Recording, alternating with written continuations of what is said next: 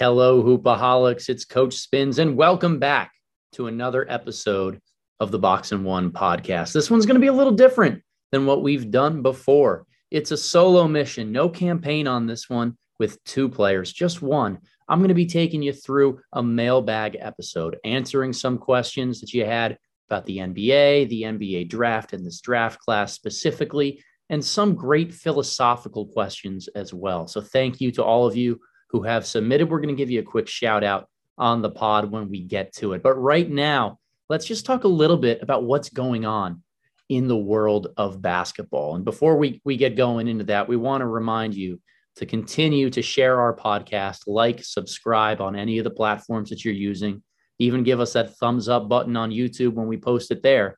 But make sure that everything you post it with, give us a little hashtag ban the take foul. We got to spread this, folks. There is no reason why the NBA competition committee can't be looking at this take foul situation and trying to eradicate it from the game. I don't know if I have the exact solution, whether it's 2 free throws on the ball every single time. Second time it's a disqualification for whoever commits the foul for your team, or even thought about, docking a team a timeout if they end up using this as part of their strategy. But we got to do something about this take foul, folks. Some other content that we have that's out now or coming out soon. Just released a video on YouTube at the beginning of this week on how this might be the year of the sophomore in the 2022 NBA draft. Our latest projection in Big Board actually has 9 sophomores listed in our top 30. And we think that there's a chance that 9 and maybe even 1 or 2 more sneak their way into the first round. There's guys like Jaden Ivey, Benedict Mathurin, and Jonathan Davis who are kind of cementing themselves as top 10 picks. And we haven't seen a draft with 3 sophomores in the top 10 in a long time. Keegan Murray, Mark Williams, Tari Eason from LSU, Jabari Walker at Colorado, Jordan Hall at St. Joseph's having a fantastic second year there. And then even a rebound candidate like Caleb Love, somebody who didn't play very well as a freshman, but is living up to the expectation that many had for him about a year and a half ago. He could also find his way into the first round. So check out our YouTube channel for the latest video that really dives deeply into each of those 9 players, what's led to their ascent, and why this draft class is lending itself to having this many sophomores take a leap. We also just posted a breakdown of some fantastic performances, what I call signature performances from last night on Monday the 3rd from Jonathan Davis and Keegan Murray. Both of those guys pretty much cemented themselves as lottery picks. Davis probably more towards the top 10. Keegan Murray, 35 points, 8 rebounds, 3 blocks, while going 5 of 6 from 3 against Maryland. An awesome performance for him to open up Big Ten play. And then Jonathan Davis going head-to-head with Jaden Ivey and number 3 team in the country, Purdue. Davis was the best player on the court last night, and he carried his team to victory on the road, 37 points, 14 rebounds, 3 assists. He took 12 free throws. He was fearless throughout the night, just made big shot after big shot, the right play at every single moment. And we on our Substack page, the boxandone.substack.com, broke down the performances from both of them in depth in ways that really led us to believe that these aren't just isolated, standalone great performances, but feathers in the cap for guys who really do deserve high-end first-round praise. What's going on in the NBA? Well, Klay Thompson is coming back soon. I'm giddy over that one. Really excited over seeing one of my favorite players to watch really returning into an NBA uniform. Curious to see how he looks and how he moves, but if he's anything close to 95 to 100% of how he was pre-injury, this Warriors team is going to be fantastic. And college basketball is nearing the halfway point of the season. League play is starting to ramp up. I think other than the SEC Big 12 Challenge, I believe it is, that's still to be played a little bit later on this year, pretty much everything else is taking place in conference. So this is a time when competition levels are very consistent, hopefully, and we'll knock on wood, that we're on the other side of some of these COVID pauses, and we just get to see great competitive basketball. I always say I love watching conference competition for some of these prospects because nobody understands their opponent from a scouting perspective better than coaches in league. They meet twice a year. A lot of their livelihoods depend on winning and shutting down these games and finding comparative advantages. So they study their opponent's offensive sets and plays. They know the personnel and their tendencies to a much higher degree than they would from, a random Thursday matchup against Western Kentucky, for example. So this makes it much more evident that our prospects that we're evaluating, the secret's out on these guys. What they're trying to do, the opponent is game planning for and finding ways to stop. So can they still get to their strengths and their sweet spots on the floor? Are they still managing to execute despite the fact that an opponent is forcing them left or finding ways to blow up this particular action that gets that three-point shooter a shot when he needs one? This is the time that I start to come alive as a scout, because there's enough data in the first 15, 16 games of the year to get a good feel for who these players are, and so much excitement over the final half in how they're going to be played and what really this means for their draft prospects. So enough of me rambling on just ad hoc here about the state of basketball. We want to answer your questions, and I appreciate everybody who offered some up today. We took questions on Twitter. We took questions on our YouTube channel and had a lot of great ones. So we're going to kind of guide you through this. As you'll see, it's layered in different regards. First is really prospect based, looking at some of the specific players in this class, maybe some NBA teams and what they need, or how to mesh top level prospects with their long-term roster building. And then at the very end, a few questions about draft and scouting philosophy, right? Where is the NBA headed? What type of prospects stand out? Where do we struggle or need to improve as the Box and One? So first question here comes from Shank at Shankopotamus on Twitter. Really fantastic name there. Shank wants to know, will Jaden Ivey's off-ball defense limit his impact at the next level? And Ivey, this is the appropriate time to be starting with this question because of the matchup that he just had with Jonathan Davis. They weren't matched up on each other exclusively the entire night, but Ivey did spend a lot of time on him on ball. Now, Wisconsin's offense wasn't anything overly complex. It's not the typical swing offense that we're used to seeing under Bo Ryan. They run a lot of mismatch post-up stuff for Davis, single high and double high ball screens, find ways to kind of play through him a little bit. And I appreciate that as a coaching staff when you have a rare player with the caliber of Davis's to really embrace playing through him. But I think in those moments when Ivey wasn't guarding Davis, it might have been a little bit more illuminating for how his off-ball role might look. And the conclusion that I've really come to is that no, because he's so athletic and really is too transcendent of an athlete in transition, off-ball defense is one of the few things that I just don't see limiting his impact, while it does need to get better. There are so many guys like Damian Lillard, James Harden, hell, even Russell Westbrook this year, who we've seen struggle a lot from one pass away or losing his man on cutting and back screening actions. These are guys who are just so good offensively that they're able to play through some of those mistakes. Ivey is not on their level right now offensively. There's no doubt about that, but he has the raw tools to get there someday and maybe play more of a Westbrook or Ja Morant type of role. And the spots that he's really being mocked at, and I think there's very little chance of him falling outside the top 5 or 6. You draft him with the intention of him turning into that level offensive player. So yes, you have to coach him on the help defense side of things. You have to perhaps limit his minutes early if he's doing more harm than good in that regard. But long-term, you draft a guy like Jaden Ivey to be the engine that drives your offense. I don't really see any way to bench him or really limit his overall upside as a result of that. To me, the biggest limitation with Ivey is going to be that mid-range pull-up. Right now, his shot from 3 is better sophomore year than it was freshman year, which is why he's continued to climb up some draft boards.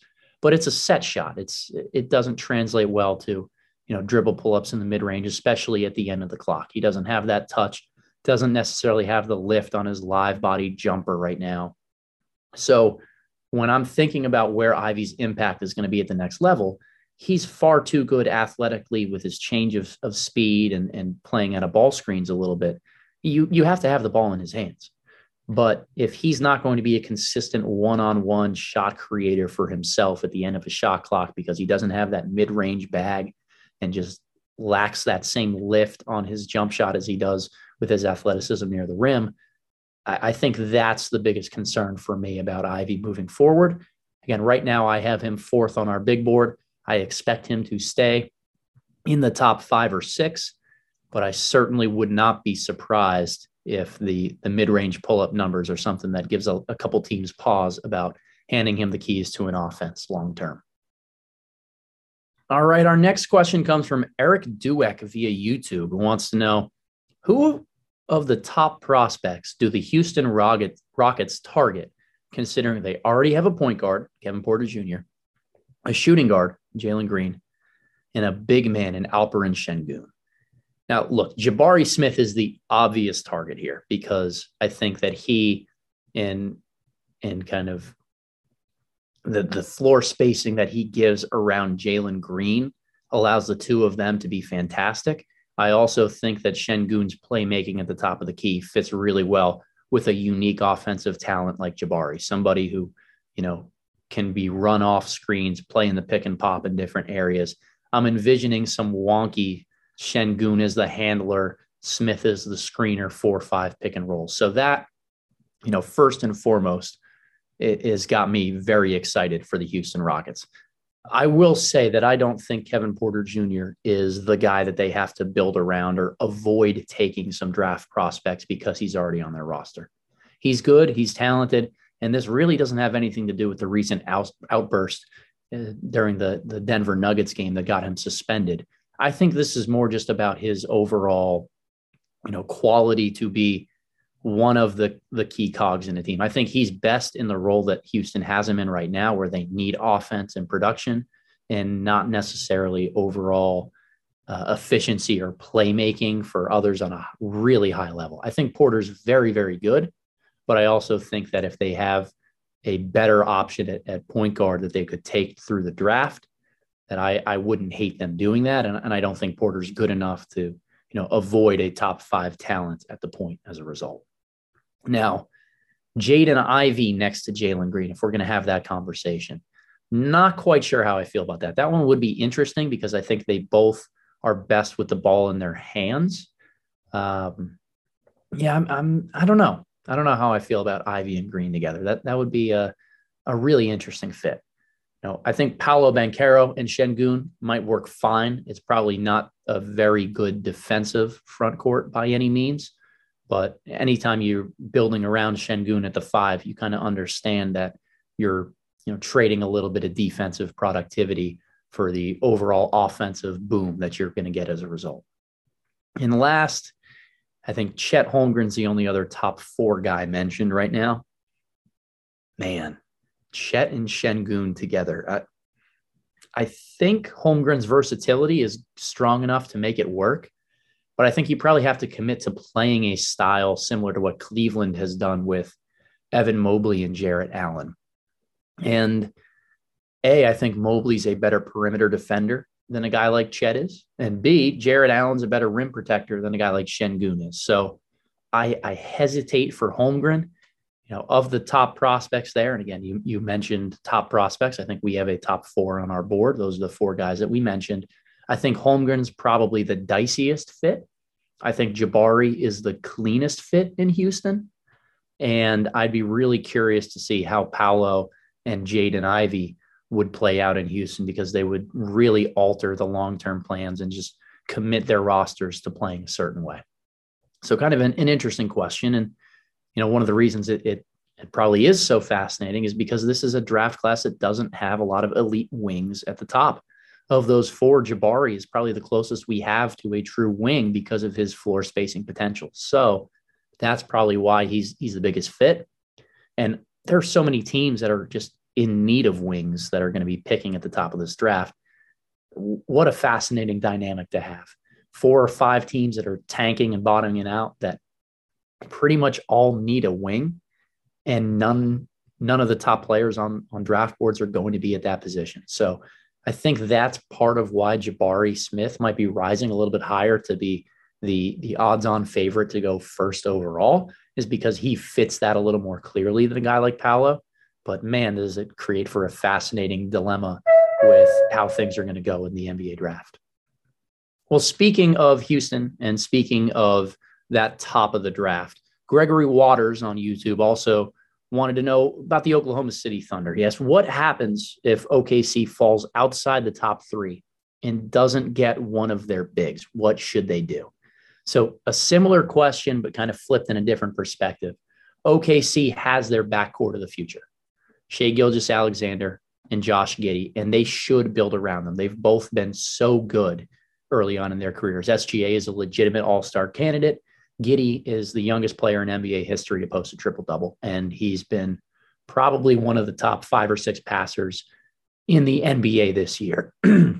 Excuse me, dealing with mid-season coaching voice here, but yeah, Giddey's been one of the top 5 or 6 passers in the NBA. So here's where we're at. Let's set the stage at the top of the draft.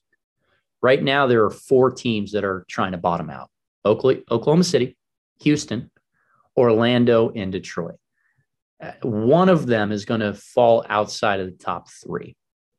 And we could have the possibility of one of the other teams actually leapfrogging them into the top 4, which means they would fall, 5th or below. Now, something else that's going to be the wild card through the rest of the season to watch is New Orleans. I wouldn't be shocked if they kind of join them in trying to bottom out and contending for one of those top picks, because at this point, there's very little reliability that Zion Williamson is going to play a game. I'm not willing to put any money on saying Zion suits up this year. So if you're New Orleans, you might try to join that race, grab another elite prospect, and now you're ready to take off and build around Zion once he gets healthy. But this question is about the Thunder, so let's circle back there so I don't end up ranting for too long. That tandem of Giddey and Gilgeous-Alexander is worth preserving and building around. At this point in their long-term rebuild, I always think that taking talent is the best way forward. But on the same token, adding another guard, a guy like Jaden Ivey, to the mix would not necessarily be ideal. So if things hold to where draft projections are right now, Banchero, Jabari Smith, and Chet Holmgren go 1, 2, 3, and Oklahoma City is picking just after that, what should they do? So I was able to think of 3 different pathways forward. Pathway number 1 is to try to leverage Ivy as the top guard prospect in this year's draft, or really whoever ends up getting the most amount of buzz at number 4, number 5, whenever they're on the clock, and try to leverage that to move down a few picks. I think Sam Presti, would be fine adding a few more assets, because at this point, what's a few more first-round draft picks for Oklahoma City, right? They're very close to world domination. I think they're going to have the entire 2029 first round at some point. So if moving down 4 or 5 picks ends up getting them one in the future, it doesn't compromise their ability to add a top 10 prospect while also making sure that they preserve their backcourt. I think that's probably something that's on the table. Pathway number 2, take Ivy or Jonathan Davis, whoever ends up being the top guard available, and really bank on the fact that SGA and Giddey are tall enough to defend up, that Ivy can play a little bit more of a wing, and Giddey and SGA can have their role on offense. Ivy's a little bit more of an athletic, transition-bound slasher, play second side pick and roll type of prospect. But I don't know how I feel about that. I think of the 3 pathways forward, this is the one that gives me the most pause. So therefore, what's pathway number 3? I think it's taking a stab on somebody that would fit their core pretty well long-term, that is still projectable in this top 5 or 6 range. And that's Patrick Baldwin Jr. Look, he struggled out of the gate. There's no doubt about that. But we know, at least from his time with Team USA and the glimpses that he has this year, if you simplify the game for a guy like Baldwin, just make him a jump shooter on the perimeter, run him off some screens, maybe mismatch post on the interior against a really small guy on occasion, the game simplifies and his role is pretty strong. because you have SGA and Giddey, A, those two guys need floor spacing and shooting. And B, you get the most out of Baldwin by having patience to continue to develop him while also knowing that you're maximizing his offensive role. All he's going to be asked to do is shoot the ball, rebound, and stay healthy.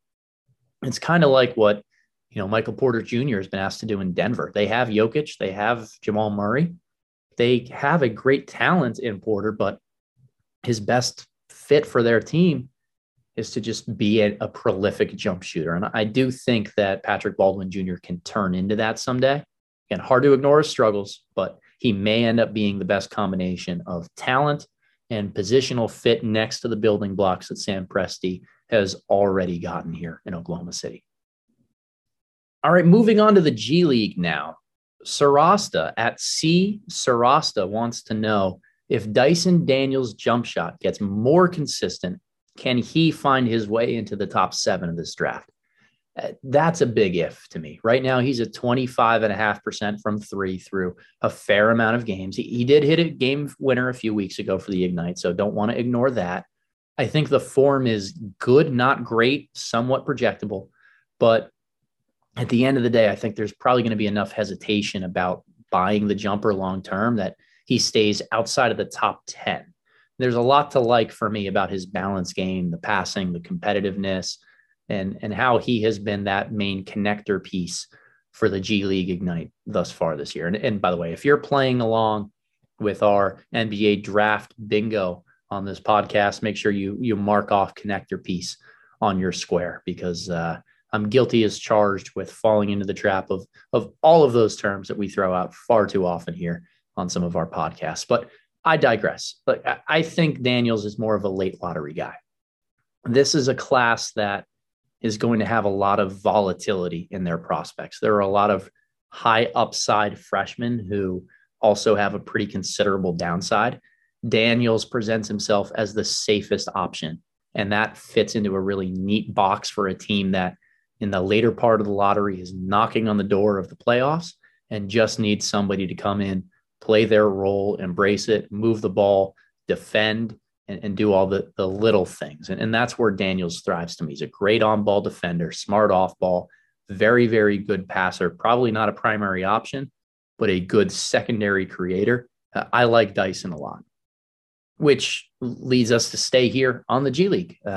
Cade Schmidt via YouTube actually asked about Michael Foster, and I'm glad, because this is a guy who I don't think's gotten enough attention or conversation, kind of written off because he's a clunky fit somewhat with the G League, and a lot of people don't love the way that he's kind of represented himself as a me before we guy. I haven't necessarily gotten that from him, but the question here from Cade: can Michael Foster be a small ball 5 in the NBA? I think not only can he, but I think he has to be, because right now he's listed at 6'9", 220, definitely strong enough to be an NBA 5, but lacks some of the quickness to be a full-time 4. As of this recording, averaging 15 points, just under 9 rebounds, about 2 assists, and just under 2 blocks a game. Shooting splits are solid too, 50% from the field, 33 from 3, 73 from the free throw line. So a lot to like from a numbers standpoint. I always try to caution people about getting the conversation about a tweener and somebody who's multi-positional confused. It's a matter of perspective a lot of times. Foster, for a lot of the negativity that surrounds him, he's seen as somebody not quick enough to be the 4, but not polished enough as a rim protector, as a leaper, to be somebody who plays the 5. Because he's productive offensively, he scores the basketball, he shoots it well, he's a pretty good passer. I think that this is more a case of positional versatility. He's strong and he has a good body. He can be that hybrid 4-5 if you need him to. And look, this is probably one of the toughest positions for a young player to master, because you have to learn how to play the 5 at the NBA level in order to be on the floor at crunch time. But that probably the majority of your minutes early in your career aren't going to come there. So I know that there's a long learning curve ahead for a guy like Foster to be able to do this. But right now, here's where I'm at. I had him as a top 20 talent coming into the year. dropped him down a little bit because of those worries about, the tweener versus multi-positional guy. I'm starting to come back around on him a little bit more. If he tempers down his shot selection, he finds ways to be a little bit more competitive on the defensive end consistently and master some of those angles, I think he's going to be solid. But there's no doubt I have my worries about Foster being a 4 at the NBA full time, which means that in order for his career to take off and for him to live up to his potential, he has to master being a small ball 5. The next question comes from DJ Simplejack. DJ Simple, that's an elite Tropic Thunder reference right there. DJ Simplejack via YouTube asked about Oscar Tshiebwe. Do you think Oscar Tshiebwe is a draftable prospect? And if so, how high can he go? I definitely think he's draftable. A year ago, little over a year ago, when he was at West Virginia before, transferring and kind of disappearing into the night, I had Tshiebwe as a first-round prospect.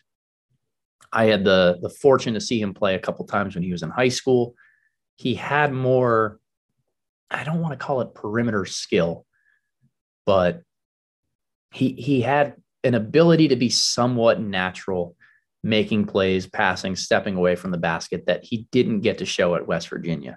And he's slowly getting there here at Kentucky, knocking down a couple more mid-range jumpers, like playing in transition, maybe a little bit more. But the meat and potatoes of his game all takes place within 3 feet of the basket. He's a sensational finisher, long arms, incredibly strong, and he has probably the best motor of any player that would be in this draft class. So when I'm thinking about Tshiebwe, and we're going to talk a lot about projecting, and there's going to be negatives on his prospect report of he's not skilled enough when he's away from the basket. He doesn't have a consistent jump shot out to 3. Those are areas he needs to improve. To me, it's kind of quite the contrary. Like when you have a Dennis Rodman, a Reggie Evans type of player who's just so dominant on the glass, you just say, get out there, go rebound, play with energy, stay near the basket whenever you can, set screens for others, roll hard, and be within 5 feet of the hoop as much as possible. I think that Tshiebwe is going to be able to succeed in that role because he's already doing it at Kentucky. And look, at this point, if we're trying to project his draft ceiling, because of his age and some of the limits on just how many minutes a game you can get away with playing somebody like that at the NBA level, I think he's much more a second-round guy. But let's think about this draft class in general. I'd say right now, on January 4th, there's about 25 guys that I would consider a first-round prospect or guy I'd feel comfortable taking in the first. That's pretty low. So could a guy like Tshiebwe sneak into the final, 4 or 5 picks of the round? Yeah, there's definitely a way that could happen. But I would expect the rest of the first round and some of those spots to be filled out with younger guys or people with higher upsides and immediate impact shooting wings that a lot of these championship level teams tend to go for when they're on the clock. A guy like Julian Champagny or Ochai Agbaji, if he's still available. After that, there's no rhyme or reason to predicting where the second round is going to be right now. So if I had to put a ceiling on Oscar Tshiebwe's draft stock, I'd put it at 31. I think I'm more comfortable in the 45 to 55 range right now. But if he fits what a team is looking for, who's just okay to have an energetic monster big, kills the glass, finishes everything at the rim and blocks some shots, no problem taking him in the early 30s. Yeah, I think that's a solid fit. Thank you, DJ Simplejack, for the question. All right, let's transition into the philosophical side of the podcast. We had 4 really good questions that are about drafting, scouting in general, this draft class, and really wanted to bring these to our attention and finish with these as a great launching off point. So first question here is from a former podcast guest here at the Box and One, Stone Hansen at Report Court. If you're not following him already, you're wrong. Make sure you get out there and do that. Stone does some unbelievable work, asks the right questions, and does the research and the work behind it. So Stone wanted to know, which skill is the hardest for me to project in terms of how it translates to the NBA? I struggled with this question because I think it's changed over time. I've gotten more comfortable in some areas. I've asked questions of the right, NBA draft scouts or people who have been doing this for a longer time than I have, and started to see the results and long-term ramifications of some of my former projections, because I've been doing this for a few years now, that I'm starting to get comfortable with figuring out what does project and what doesn't.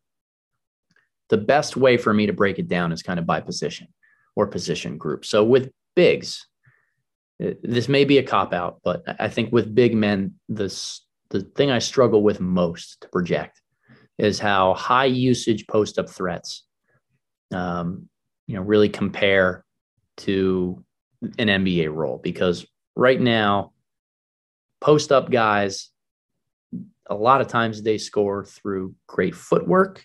They score through just bodying smaller guys, mastering one, maybe two moves.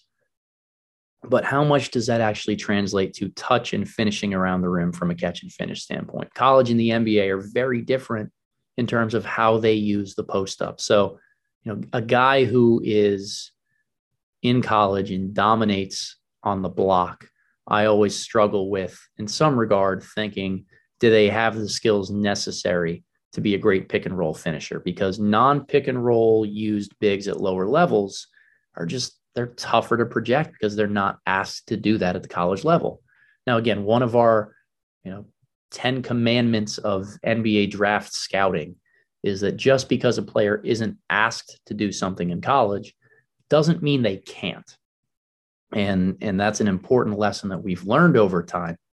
But I also think it's important to note that when we're trying to make an apples to oranges comparison from what they do in college versus what they're going to do in the NBA, it does give me a lot of pause to really think, okay, this guy who dominated in post-ups, where does his offense come from?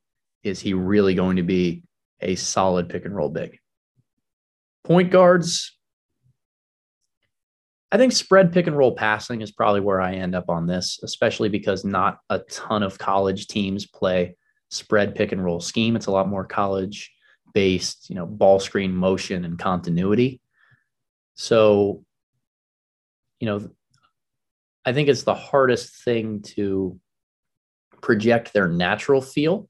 I also learned from talking with Fran Fraschilla over the summer on a podcast I was fortunate enough to do with him that spread pick and roll reads and playmaking is one of the easier things to teach at the NBA level. So it's, to me, less about the projection of ability as much as it is what level do they really come at once they get into the NBA. Are they ready to take off from day one?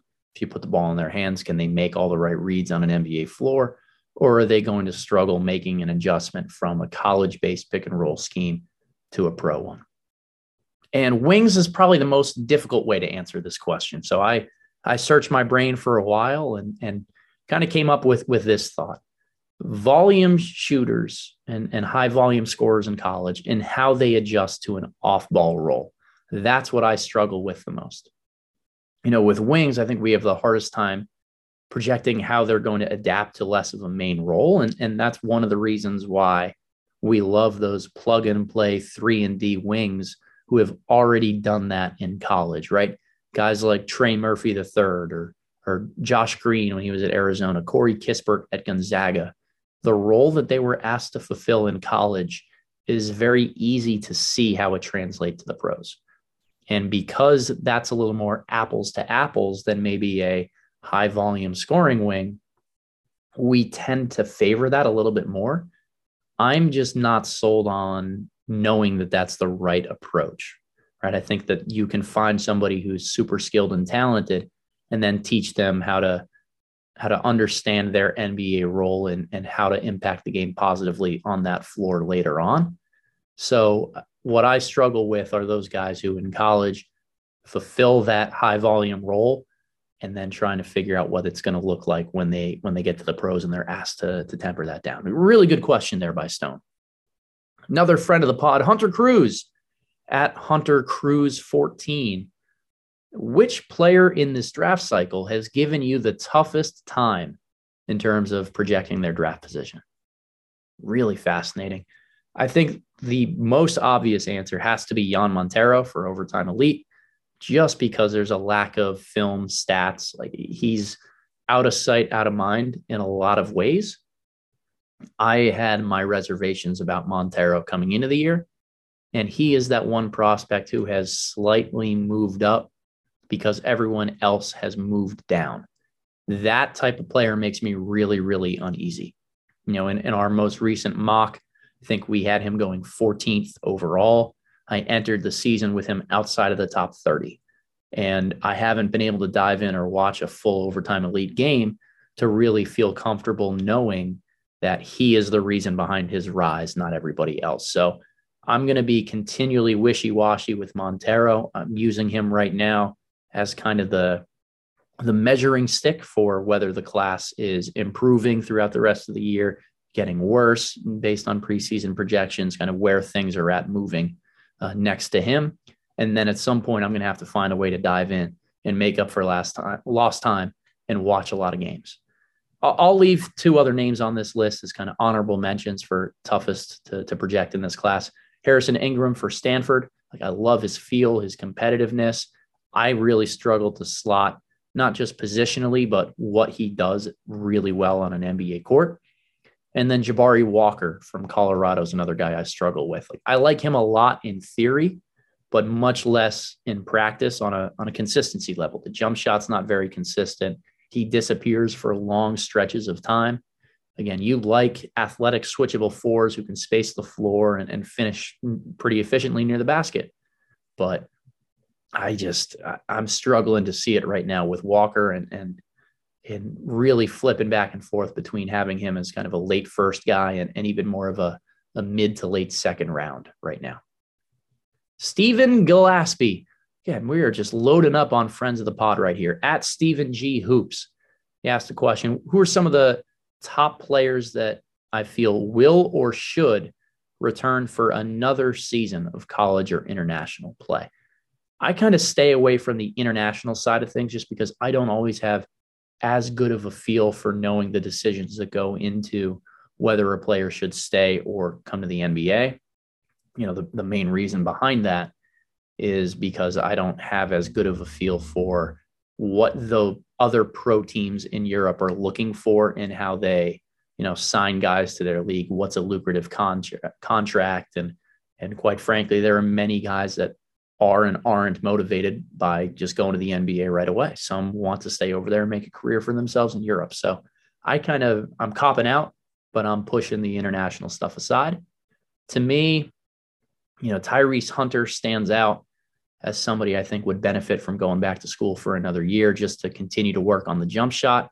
I also think that with another year, Iowa State could prove that they're not just kind of a flash in the pan good team as their season has started at right now, but they could prove they deserve to be a top 25 team. If Hunter leads them their 2 straight years, his defense continues to be at a really high level. He thrives in transition and he improves his jump shot. He almost takes one of those Jaden Ivey type of leaps from year 1 to year 2. I think the 2 Gonzaga guards that are freshmen in Nolan Hickman and Hunter Salas are probably well served coming back just because Gonzaga is always so deep. Nembhard is getting a ton of minutes for them right now. It's hard to really know where to project those guys. And then Bryce Hopkins for Kentucky, another guy I'll throw out there. There's just a logjam in Lexington right now. Transfers have come in and he's on the outside looking in. We had Hopkins as a first round talent coming into the season, but it's hard to know whether that's holding up because his minutes fluctuate so much and he's more on the outside looking in. The last question of the night here comes from Wilson Dang on YouTube. This is regarded as a weak draft class. Do you believe it will end up being that way? And I thought this was a great way to wrap up the pod here. Really an all-encompassing question about the draft class as a whole. What I've learned over the last few years of doing this is that no draft is truly weak. It's just much harder to predict. This one's hard to predict because the freshmen are struggling and there's an overall lack of top-end talent that clearly stands out. But there is depth to be found. And where? I think value picks for me right now probably come in the early 20s of this draft. I think you can get a pretty solid player based on, where average position would be in other drafts in that early 20s range. I also think that there are going to be plenty of younger guys, freshmen, sophomores who haven't necessarily gotten a ton of time, international prospects who go early in the second round. And those are guys that I'm really I would be willing to bet that a lot of them pop and end up, we look back and say, this wasn't necessarily a weak draft. It might have been weaker at the top, but there were a lot of guys that surprised us in that second round. So, if there's one thing I've learned from scouting during the COVID era, it's that time and reps really can't be replaced. I mean, look at Brandon Boston, for example. He's playing very well for the Los Angeles Clippers. We thought he was a top 5 pick coming into college, and he struggled in his freshman year at Kentucky. Struggled. There's no way to sugarcoat that. He ended up going 51st in the NBA draft. And look, he's already playing some positive minutes for the Clippers as rookie. He looks solid defensively. His body looks better. He's shown flashes of who we thought he could be offensively. I don't think there's any way he doesn't go in the top 30 in a redraft of the 2021 cycle. Now, there are a ton of guys who struggled last year who are actually killing it now as sophomores. Caleb Love, I think, is bordering on being a first-round draft pick. Was awful as a freshman. Night and day change from year 1 to year 2. Jonathan Davis at Wisconsin probably played his way into being a top 10 pick, despite not getting a ton of minutes as a first year. Very inconsistent role on a senior-laden Wisconsin team last year. And even before COVID, we've had guys who struggle to find their footing right away. Johnny Juzang had to transfer from Kentucky to UCLA in order to get his game to pop. And he was being talked about as a solid first-round draft pick last year. Not where I had him, but there was some buzz and conversation. So what I would prioritize instead of viewing this class as weak is taking those younger guys who didn't pop off the screen early on or in their first year. Feel comfortable taking Peyton Watson in the first round. Spend an early second-round pick on a guy like Dominic Barlow from Overtime Elite. Go with Matthew Cleveland despite the lack of shooting and feel like you can teach that and try to figure it out. To me, in a weaker draft class, this is all the justification you need for swinging on a high-risk, high-reward prospect in the second round. And if enough teams do that, this is going to be one of those situations where we look back and say, probably wasn't a weak draft class, but more than anything, we just didn't know where the top talent was to be found. And thank you to all of our listeners, viewers, friends of the pod who submitted some questions here. Make sure that you like our podcast. Leave a comment if you can on Apple, on Spotify, on TuneIn, wherever you listen to your podcasts. And then find us with the video version on YouTube as well. Like that video, subscribe to our channel. We got a lot of great content coming soon. And over the next 2 weeks, we're going to be taking some temperature checks on the podcast here, going over the midway point of the season with draft boards and how some of these players are faring, as well as looking at an NBA level and taking a look at the draft through the lens of some of the teams that are going to be picking at the top. What do they need? What are they trending towards? And which players might fit their best? As always, thank you for all of your support, and we'll see you next week.